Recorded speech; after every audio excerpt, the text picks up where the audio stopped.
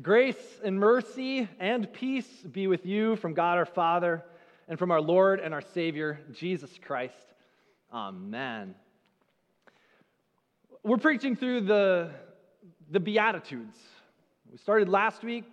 We'll be going for 8 weeks total. The Beatitudes, these opening words of Jesus in his very famous sermon, oftentimes called the Sermon on the Mount. Now, we like to be biblically accurate people here at St. Peter and Paul, right? We want to be true to God's Word and to His Bible. So the sermon, I don't know if you just paid attention, but it said that when Jesus saw the crowds, He sat down. So we need to do something biblically accurate here. If I can have all of you please stand up. I'm not kidding. You stand up. And I'm going to sit. This is actually how rabbis did it, how Jesus did it. So the teacher would sit, the people would stand. I could get down with this because I'm tired. Do you think I'm going to do the whole sermon like this? You guys, I'm too nice. All right, sit down. But now you know something. All right. So we're preaching through the Beatitudes. Jesus went up on a mountain. He saw the crowds, and he sat down and began to teach. It says that Jesus taught to the disciples. It was his disciples who gathered around him. Now, who was there? It wasn't just the 12. It was more than the 12. Jesus had more than 12 disciples. You know this? A disciple is somebody who is closely following a teacher, modeling their life after that teacher. Jesus did set aside 12 of those disciples for a particular purpose, but he had more than 12. The book of Acts tells us that at one point Jesus had upwards of 120 disciples. So here Jesus saw the crowds, it says, and he sat down and began to teach them. And he opens up his mouth, first with the Beatitudes, these blessing statements, as the gateway into the full Sermon on the Mount. But what is this sermon all about? Well, just prior to this, in Matthew chapter 4, verse 17, Jesus had said these words, "Repent, for the kingdom of heaven is at hand." Jesus had said this to people. He had said, "Repent, for the kingdom of heaven is at hand." What Jesus is saying is, turn from your sinful and wicked ways, for I, the coming Messiah, the promised King, am here, and my kingdom is here for you. Now, the Jewish people had long been awaiting the coming of their King, their Messiah. And so these Jewish people would have been thinking to themselves, okay, what do I have to do? What do I have to do to inherit this kingdom? What standard do I have to live by? Because up to this point, the Jewish people, the standard that they would be familiar with was the standard of the Pharisees and the scribes, the religious leaders of the day. And so the Pharisees and the scribes would have been teaching things mostly about the outward appearance of one's religious practice. They would have taught you things about, well, it's about the right teaching, believing the right things, praying the right prayers, dressing the right ways, going through the right motions. Jesus was different. Jesus desires the heart. And so the Sermon on the Mount is not saying to us, if you do these things, you can inherit the kingdom. Jesus is saying, the kingdom is yours because I, Jesus, your King, am with you. And because I am with you and my kingdom is yours, this is what your life will look like. Do you see the difference? It's not do this and you'll get the kingdom. He's saying, I'm bringing the kingdom to you, and when my kingdom is yours, your life is going to look like this. Last week, we heard Pastor Kevin open up the Beatitudes for us by looking at the very first Beatitude. And he preached on these words, "Blessed are the poor in spirit, for theirs is the kingdom of heaven." Blessed are the poor in spirit, for theirs is the kingdom of heaven. And there we heard that when we are spiritually broken, broken of our sinful, selfish desires, we find ourselves to be poor in spirit. And there, when we surrender ourselves, we receive the riches of Christ's kingdom. They come fully to us when we are poor in spirit. Today, the beatitude we're looking at are these words. Blessed are those who mourn, for they shall be comforted. Blessed are those who mourn. Blessed are those who mourn. How many of you like mourning? And I'm not talking about the opposite of nighttime. However, some of you night owls probably do mourn when morning comes, but that's beside the point. This is mourning with a U in the middle. Mourning, it means when you feel this sense of regret or this sense of sadness about the loss or the disappearance of something. We mourn. Jesus says, blessed are those who mourn. Why? Because when we mourn, we recognize our needs. We recognize that things are not right. We recognize that things are missing and broken in this world. Things are empty, and we grieve. And we are blessed when we bring it to Jesus, because Jesus is the one who can actually be our help and our comfort. Blessed are those who mourn. I want to tell you a reality that I know for a fact. Okay? I know this for a fact. Babies cry. Okay? Some of you may have forgotten this. But if you want me to remind you, I can call you at, 10 p.m. or midnight or 1 a.m. or 2 a.m. or 3 a.m., 4 a.m. maybe, and I can put you on speakerphone and you can listen to my son cry, and you can be reminded that babies cry. Why do babies cry? Because they need to be comforted. They want to be comforted. And when they cry, if they have loving parents, then loving parents comfort them. Now, do the parents comfort the children all the time? If they're loving parents, yes, those loving parents are constantly providing comfort to their child, to their baby. But it is in that baby's time of mourning and sadness when the comfort of their comforting parents is much appreciated and much more well known to them.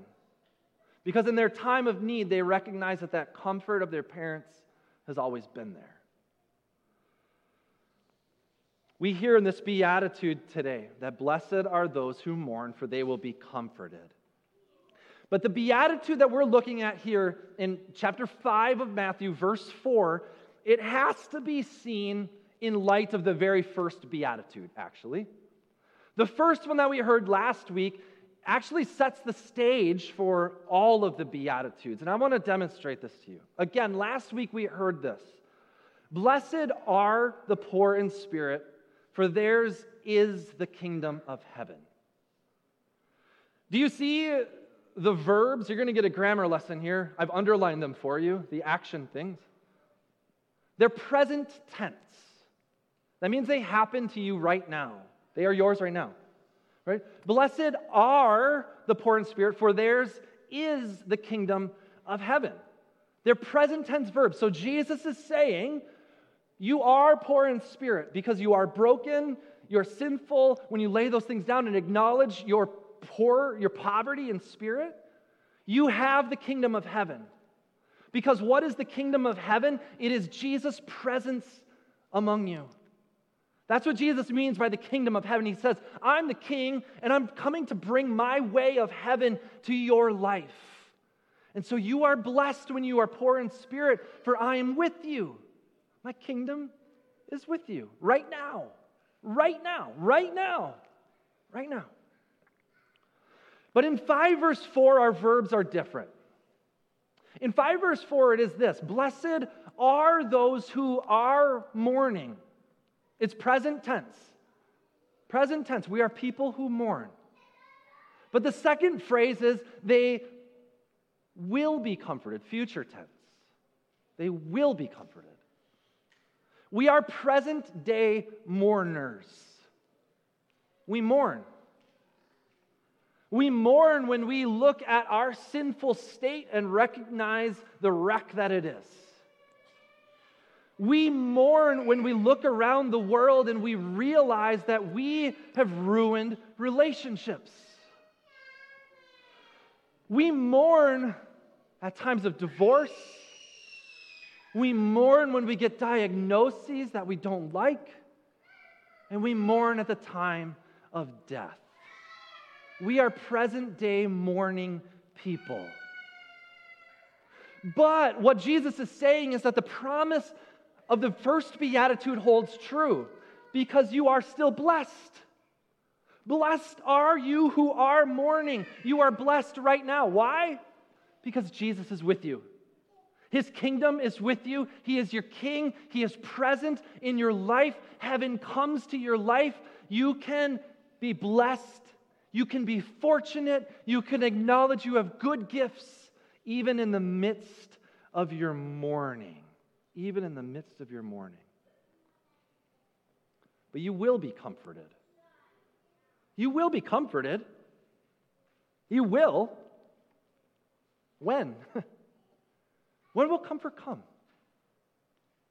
Jesus' promise is that it will come fully and finally on the day that Christ returns.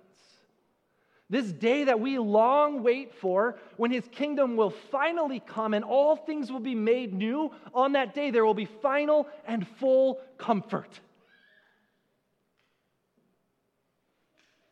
But what about today? Is there any comfort for you who mourn today? There's a tension here.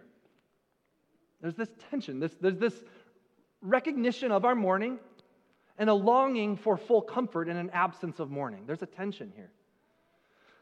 In theological terms, but very simply, we call this the tension of the now and the not yet.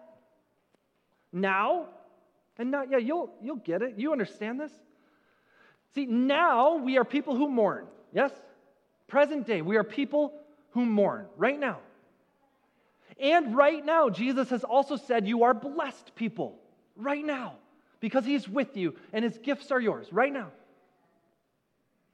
But not yet do you have full and final comfort. Not yet. Not yet.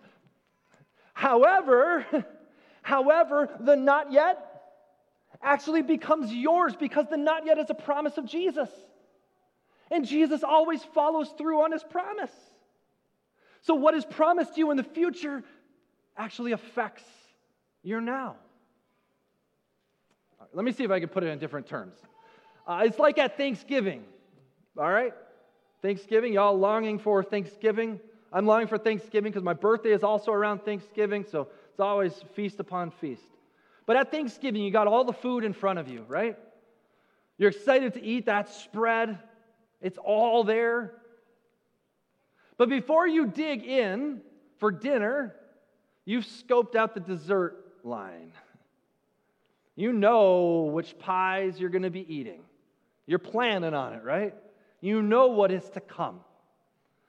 Now, when you're sitting down for dinner and the plates are being passed and you're getting kind of full, are you going to take one more heap of grandma's stuffing and stuff it into you so that you're totally topped off? I think only if you're a fool. If those desserts are going to be good, you're going to say, you know what? I'm going to save room so I can have 2 pieces of pie. That's what I would do, right? The not yet, your future expectation affects your present reality and your present decisions and the ways that you go about life. And so this future promise of ultimate comfort is in many ways a present reality, just not fully yet. See, and this is what Jesus is actually telling us here. Jesus is telling us that to be a follower of his means that there will be mourning. It's just part of the deal. There will be mourning in this life. There will. And mourning can actually strengthen our faith to trust in Jesus. When we mourn in Jesus' presence, this is what Jesus is teaching. When we mourn in his presence, we recognize and we're telling Jesus, Jesus, you're the only one who can make it right. You're the only one who can make it right. My life is not right now. Only you can make it right. Only you can bring together what is broken. Mourning is part of the deal of being a Jesus follower. And Jesus says, you are blessed right now, even as you hold on to hope for that full and final comfort. We're people who mourn. We are people who mourn. What are you mourning today? Is it a death? A divorce? A diagnosis? Something different? We're people who mourn, but we live in a culture. We live in a culture that often tells us it's not good to mourn. We live in a culture where we're tempted to eliminate or shorten or soften the mourning process. I think even as Christians, we're tempted to think to ourselves at times of mourning, I shouldn't be so sad. I believe in Jesus. I shouldn't be sad. I gotta shake this off. I need to show people that I'm strong because Jesus is strong. It's not what Jesus is saying. Friends, Jesus is saying, blessed are you who mourn. He's not saying that we should welcome mourning, that we should celebrate mourning, that we should want to mourn forever. He's just saying it's going to happen. And when you mourn, you're still blessed. And you will be comforted. We're people who struggle to mourn, I think. And because we struggle to mourn, I think oftentimes we say the wrong things to other people who are mourning. In our attempts to comfort them, we speak to them things that are unhealthy and actually untrue. But it is our responsibility as Christian people to bring comfort to people who are mourning. We read Paul's words in 2 Corinthians 1. It said, blessed be the God and Father of our Lord Jesus Christ, the Father of mercies and the God of all comfort, who comforts us in all our affliction, so that we may be able to comfort those who are in any affliction with the comfort with which we ourselves are comforted by God. I love it. It's a mouthful, but you just hear over and over again, comfort, comfort, comfort. Paul says right at the end, it's our responsibility to bring comfort to those who are in affliction with the comfort that we have received from God. And so, as we wrap things up today, I want to give you a couple of tips of things not to say and things to say when you're trying to bring comfort to people who are mourning. And let me just be real with you. I've made these mistakes myself, okay? And I think when I put them up on the board, you will see it yourselves. Here are some things not to say and some things to say if you're trying to bring comfort to people who are mourning. Here are some things not to say. Do not say to a mourning person, cheer up. Don't say to a mourning person, you don't need to cry. Don't even say to them, oh, this is God's plan. He'll work it out. See, that even sounds like a statement of faith. And it may be true to some degree, but is it helpful to that person in that moment? If you say any of these things, you are totally disregarding the fact that they're mourning. And you're trying to shorten it or soften it, and you don't want to deal with it, so you're just saying, get that mourning out of here, move on, right? It's not helpful. It's not true. Blessed are those who mourn. So what should we say instead? Or what should we do? Acknowledge their mourning. Acknowledge it. Talk about why they're mourning. And even acknowledge the fact that the reason they mourn, if it's over a death, you can talk about the fact that that death is a bummer, and that we don't like this death, and that we're there to grieve along with them. Acknowledge it. Call a thing what it is. If it's not good, don't call it good. Number 2, sit with them. Just be present. And remind them that Jesus sits with them too. The kingdom of God is with you. The kingdom of heaven is with you. Jesus is with you. Bring Jesus there.